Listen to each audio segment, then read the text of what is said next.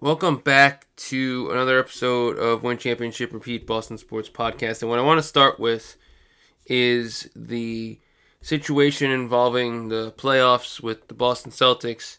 I want to talk about the situation there and game two and potentially game three and sort of, what could take place going forward. So I want to just discuss how things have been going because it's actually been doing very well. So let's get started with that. So for the Boston Celtics, it's been a great series so far. It's been a series that honestly nobody thought would go this way. And for the Celtics, they've been in the driver's seat throughout, and it seems like they've gone from a very, very questionable team when it comes to the first round of the playoffs, not in the eyes of Celtics fans, but in the eyes of a lot of analysts. And now it's become, well, they're, a team that could win it all. You have a lot of people going from, well, Brooklyn's going to give them a lot of competition and Brooklyn can probably win this series, to now those same people being like, well, they're a title contender. And I think the Celtics are the team in the Eastern Conference that is the best. It's not obviously the record because they're a 2 seed, but they are the best team going into this playoff so far, and they're right now in the driver's seat. And I think they're a team that if they play Milwaukee, if they play, Chicago in the second round, they can come out on top no matter what happens. And you were down 17 to the Brooklyn Nets in game two, and Brooklyn basically lost it. You won the game by 7 overall. So you came back and then won. And if you look at, their team, Kevin Durant had 27 points. 23 points for Bruce Brown. 10 points for Kyrie Irving. 16 for Curry. 18 for Dragic off the bench. But the Celtics, every player on Boston's team that game had 10 points or more except Derek White. Derek White had 3 points. Everybody else had more. 10 points for Pritchard. Grant Williams had 17. 22 for Jaylen Brown. Marcus Smart had 12. 15 for Tice. 16 for Horford. Tatum had 19. 10 assists. They haven't been playing any of the guys on their bench. Cornette, Morgan, Fitz, Hauser, Nesmith, Saukis. It's basically been Grant Williams, Peyton Pritchard, and Derek White off the bench who've been getting minutes. And then obviously when Robert Williams comes back, he'll be on the bench for maybe the first 1 or 2 games, and then he'll be a starter again, and Tice will take his spot on the bench. So not a bad situation. If you have 9 solid players like the Celtics do, that's a great team to have. And even, with all these moves they made at the deadline, and they got rid of a bunch of players, and they brought in sort of just guys to fill their 5 spots or 4 spots or whatever they need to fill, they still have a great team. And at the playoffs, most teams only use 8-9 players anyways, and your usually rotation of 15 goes down to 7, 8, 9, more likely 8 or 9 when it's all said and done. And a lot of the bench players don't play unless you really need them to, or it's like you're up by 35 points, there's like 4 minutes left in the game, and you're just like, we're not going to risk our starters getting hurt, so we'll put in, the backup, players. But this series has gone very well for Boston. They're, working with Defensive Player of the Year Marcus Smart, who's been great. Al Horford's great on defense. You got Derek White, who's been great on defense. And this team is built for success, and Udoka is just the right coach to be with this team. And I like kind of what Udoka brings to the table. I like kind of where Udoka fits in with this team. And I think Brad Stevens in his first, stint as the main guy, general manager, taking over for Danny Ainge, he's done great. And I have to give credit to the ownership group in Boston. And they've always tried to put the best team forward. They've always tried to make the best moves no matter what the cost. So, I don't think Brooklyn's going to win this series, and I'd be surprised if they win more than 2 games in this series. I think maybe they'll win a game at home, and then Boston will finish it out in Game 5 if Boston loses in 2 games at home. They'll probably win 2 games in a row or win one in Brooklyn. Probably, lose game 3, win game 4, lose game 5, win game 6, end the series. Brooklyn's not winning this series, and Boston is a team that has a lot going for them.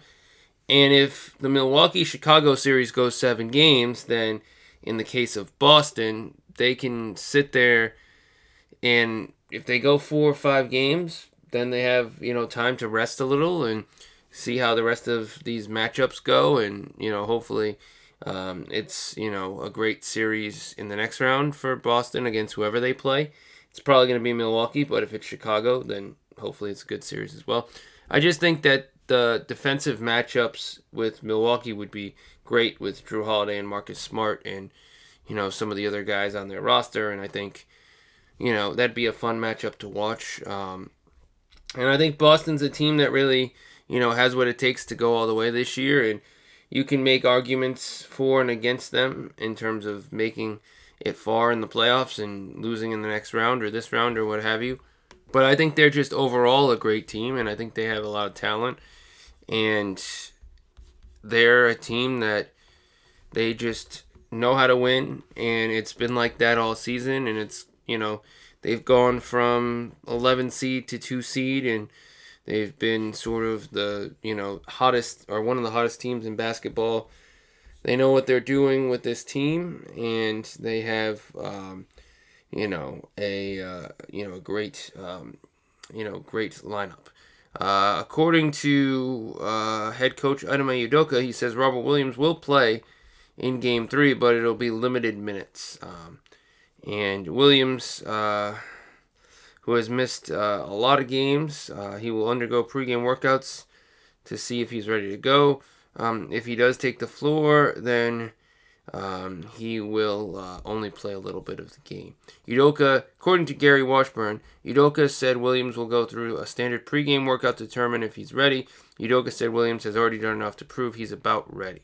So that would be a big win for Boston, even though most likely he's not going to end up playing. Just in my opinion, it won't be that many minutes, if at all, just to kind of get him back into the swing of things. And we'll see what happens right there in the game. So I'm looking forward to this matchup and looking hopefully to see how things end up going. So not complaining about this one, and hopefully they can get a victory, and 3-0 is where we go. Next up is the Red Sox, who defeated 4-3 the Tampa Bay Devil Rays. And we saw a very good game for them. Michael Wacha ended up getting the victory. Corey Kluber ended up getting the loss. Matt Barnes ended up getting the save. We saw 1 hit from Trevor Story, 1 hit from Devers, 3 hits from Bogarts, 2 hits and RBI for Verdugo, 2 hits and RBI for Hernandez, 1 hit, 1 RBI for Jackie Bradley Jr., and 1 hit for Vasquez, getting us to 4 runs. Rays, Tampa Bay Devil Rays, we saw 2 hits and 2 RBIs for Wander Franco, and 1 RBI for Lowe, and those are your RBIs on their side.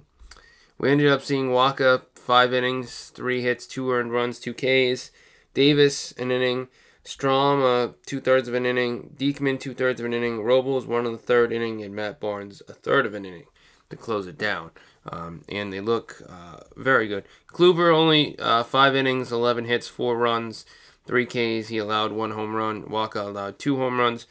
Then we saw Guerrera come in for an inning, Posh come in for an inning, and Sanders for 2 innings. And yeah, it was a good game for the Red Sox, who ended up getting what they needed in the 7th inning. Well, actually, they got 2 runs in the 1st and 2 runs in the 3rd.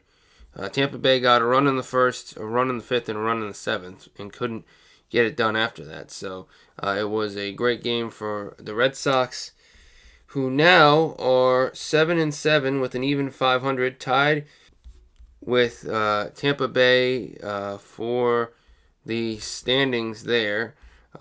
We have the Toronto Blue Jays, who are 9-5, the Yankees, who are 8-6, Red Sox and Tampa Bay, who are 7-7, to make up the American League East and their standings. Cleveland is in first place with Chicago a game back in the Central, and then the Angels are tied with the Mariners for their record. And Oakland is a half game.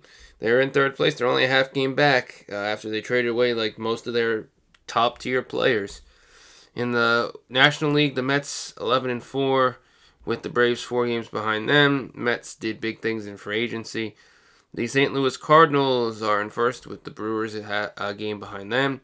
The Dodgers are up a game and a half over San Francisco and the Rockies, with the Padres 2 games back.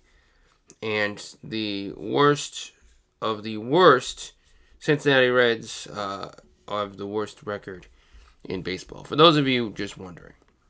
So, let's move on to the Patriots. Now, Thursday is draft day. Patriots draft comes on Thursday. Patriots draft is coming, and we have 8 picks. We have a first-round pick, second-round pick, third-round pick, fourth-round pick, 2 fifth-round picks, 2 sixth-round picks.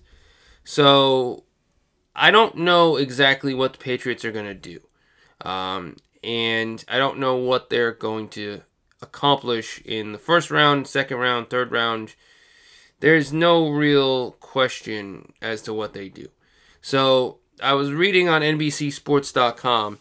They were looking at all of the potential first round picks. And they were looking at every, or almost every, top drafting website or mock draft, and what they chose for pick number 21, if they chose pick number 21.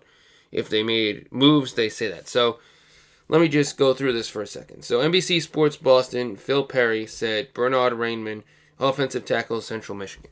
Mel Kiper and Todd McShay said Nakobe Dean from Georgia. Chad Rauter, NFL.com, said Zion Johnson from Boston College, trade 24 for 21, and I'm guessing other stuff. So they picked Johnson at the 24th pick. Maurice Jones-Drew, Devin Lloyd, linebacker, Utah. Peter Schrager from NFL Network. Trent McDuffie, cornerback, Washington. Luke Easterling, USA Today. Andrew Booth Jr., cornerback, Clemson. Jonathan Jones, CBS Sports. Devin Lloyd, linebacker, Utah. Vinny Iyer, Sporting News. Jameson Williams, wide receiver, Alabama. Connor Orr, Sports Illustrated. Devin Lloyd. Rob Rang, Quay Walker, linebacker, Georgia. And then Walter Chapritsky, WalterFootball.com, Devin Lloyd, Utah. So, here is some of the top mock drafts of, I'm guessing, the most recent, because this came out April 22nd. So, within, a couple days or a day or so, these are the top choices. So, of this list, you can see there is a lot of defense, a lot of offensive line. Surprisingly, only one wide receiver on this list, which, honestly, I thought there would be more, but I don't think they should go for a wide receiver. So, I think for the Patriots, the draft in pick 21, it's all dependent on where players go beforehand. This is an interesting situation for me, because I feel like it's going to be dictated about the first round. It's going to be dictated on how the first 20 picks go and where people go from there. So if there's a lot of quarterbacks that go off the board, which I don't think there's great quarterbacks in the first round, at least at the top, because the top 10 picks shouldn't be quarterbacks unless somebody trades up to get one, which I don't see why you would. That means more defense, more offensive linemen, those types of guys. Wide receivers will go off the board, and so it's all kind of dependent on where the Patriots are sitting at 21 in terms of who's available. Because if there's nobody at 21 that piques their interest because all the guys they wanted were already taken, then they could choose to move down and get someone who they like, but weren't going to spend the 21st pick on them, but would spend 29 or 31 or 33.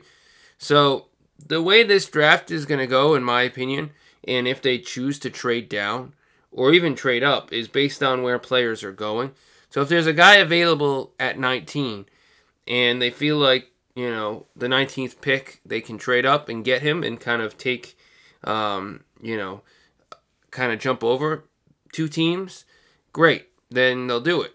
But if they feel like the guy they want is not there at 21 and there's a great player who's probably going to be there at 29, they'll consider trading with Kansas City, right? If Jameson Williams is on the board or Chris Olave or one of the top tier wide receivers, don't be surprised if people are calling the Patriots, because the Patriots love to trade down, and maybe a team at 27 or 28 or 29 or whatever could move up to get a wide receiver that they like. That is, by all means, something I could easily see taking place in New England. And I wouldn't be surprised if that's kind of where they go in this draft. And there's a lot of great players potentially available. And so I'm going to give you my mock draft. And this is after me looking at everything and kind of giving you what I could see as the best option for the Patriots and where they can go and kind of what's their plan. So I'm going to give you my mock draft after looking at everything. I've given you a bunch of mock drafts. They've all been kind of different in ways. This is my official one. I'm not going to put one out after today because we're just going to see how it goes and we'll see if any of these choices are right. And this is putting all of the sort of options on the table and seeing what they need to do and where they can go from here. And yeah, this is my mock draft. So the Patriots are going to make a trade, and they're going to trade pick number 21 for pick number 24 and pick number 88, which is in the third round. So the reason why I did this is because I think the Patriots aren't going to want to move too far down in the draft, but I think the Dallas Cowboys are going to want to move up. They don't have Amari Cooper anymore. I think they also lost another wide receiver to the Dolphins, and so they still have CeeDee Lamb, and there is, he's still there, but adding in another wide receiver for the Dallas Cowboys would be ideal for them. I think there's going to be one of Chris Olave or Jameson Williams on the board, and I think we're going to see one of those guys, whoever's available, go to Dallas, because Dallas is going to want to step in front of Green Bay. They're going to want to step in front of maybe the Cardinals, who lost Christian Kirk. So the Patriots really are just moving down a few spots, and they're going to draft Andrew Booth Jr., cornerback, and I think this is a popular choice for Patriots fans. And while I do think a linebacker like Devin Lloyd or Nakobe Dean would have been an ideal choice as well, I think there's more options in the second round for a linebacker.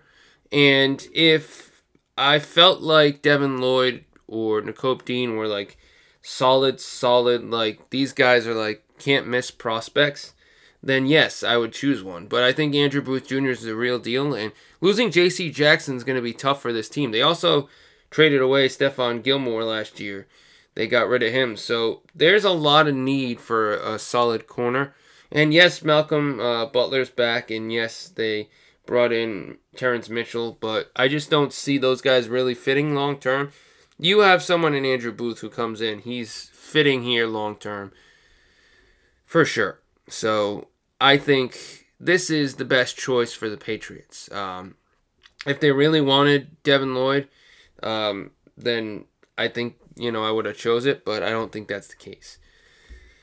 So, pick number 54, we're going to go with linebacker Leo Chenal from Wisconsin. So I've basically been contemplating what linebacker to go with at 54. I was torn between Chad Muma, Leo Chenal, Christian Harris. There's Troy Anderson. I think he's from Montana or one of those Midwest schools up there. There's a few linebackers I've been kind of toying with as a choice here at 54. I do think the Patriots will go with a linebacker at 54. I think Leo Chenal is probably their best choice, and I think could be a sleeper pick at 54, and there's a lot of connections between Christian Harris and Alabama and the Patriots, but I just don't think that's where they're going. Leo Chanel's my pick.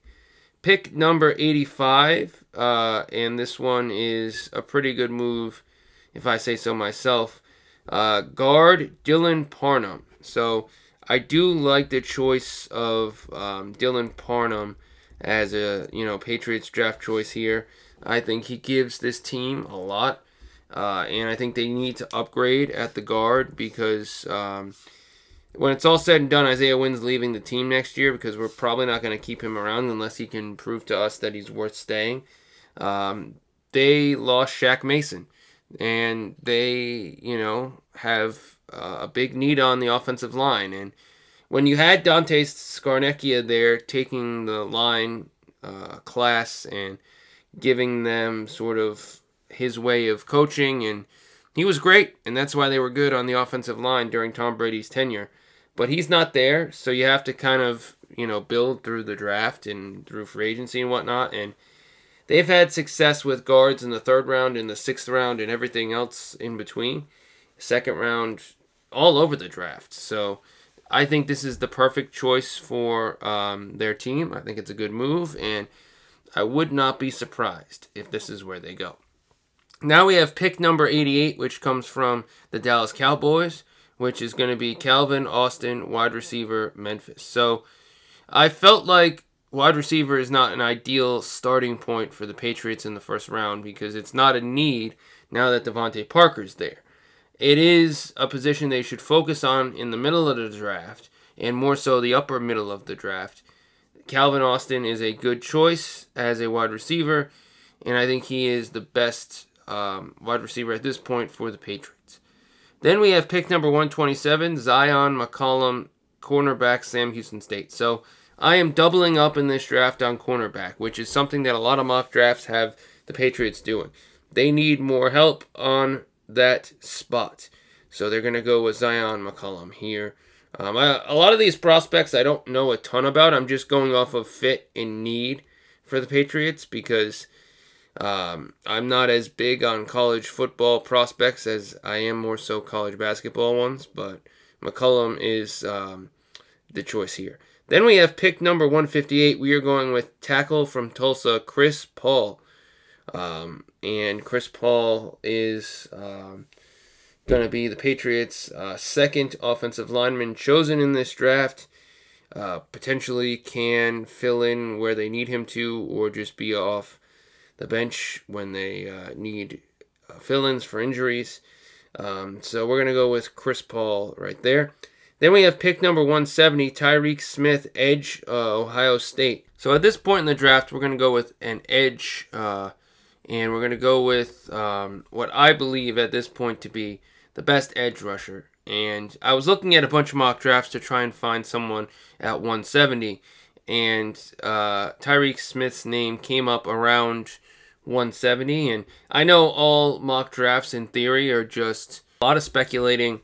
You don't actually know where the players will go until it's all said and done. And while we do know Jameson Williams is a 1st round pick, we don't know if he's going to go 13 or 27 or 21 or 23 or 7. We don't know what, his draft position will be. And so I think with most kind of players, and more so most mock drafts, you go with what you already drafted and where they need to fill holes. And so with pick number 170, I went with Tyreek Smith. He could be pick number 170. He could be pick number 164. He could be pick number 180. I don't know, but I'm going with what I think is the perfect choice here. Then we have another trade, and this was not something that I came up with myself. This is something I saw online, and it really kind of made a lot of sense when reading it. So the Patriots get pick 190, which is from the Falcons. The Falcons get pick 200 and N'Keal Harry. Now, the Falcons have had issues at wide receiver, and taking a chance on N'Keal Harry, who was a former number 1 overall pick, maybe he doesn't work in New England, but maybe he works with the Falcons. And with that pick, we are going to go 190, Kyle Phillips, wide receiver, UCLA. So the Patriots, and I'm going to say this, are going to have 3 wide receivers come out of this draft. Calvin Austin from Memphis, Kyle Phillips from UCLA, and Slade Bolden, who's going to be an undrafted free agent who the Patriots sign afterwards. He's not going to get drafted. Slade Bolden's going to be an undrafted free agent. Like Jakobi Meyers, he's going to come in and potentially he could be another great wide receiver from the undrafted crew. But Kyle Phillips, Calvin Austin are my wide receivers that I chose in this draft, and I thought they had to go for 2 of them because they do still have a need for wide receiver, even though they added Devontae Parker. And then pick number 210, I went with Hassan Haskins, running back from Michigan. So I was actually reading an article a little while ago, and it looked at how the Patriots in Belichick's drafting era have drafted players from Michigan the most.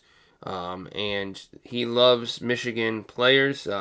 He drafted Chase Vinovich. He obviously added in Tom Brady. And, one of the guys who could be a Patriots draft pick this year is Daxton Hill, who's in Michigan. He's a potential first-round pick. So I went with a running back here because we need a running back. It's not our biggest need because we already have 2 of them who are kind of filling in very nicely. But I do think that is something to talk about because I think there is a need for the wide receiver and the running back, but they're just not as pressing of needs as some of these other positions. So that is my mock draft. That's like the last one I'm going to put out before Thursday, and that's what we're going to be going with, and that is my picks.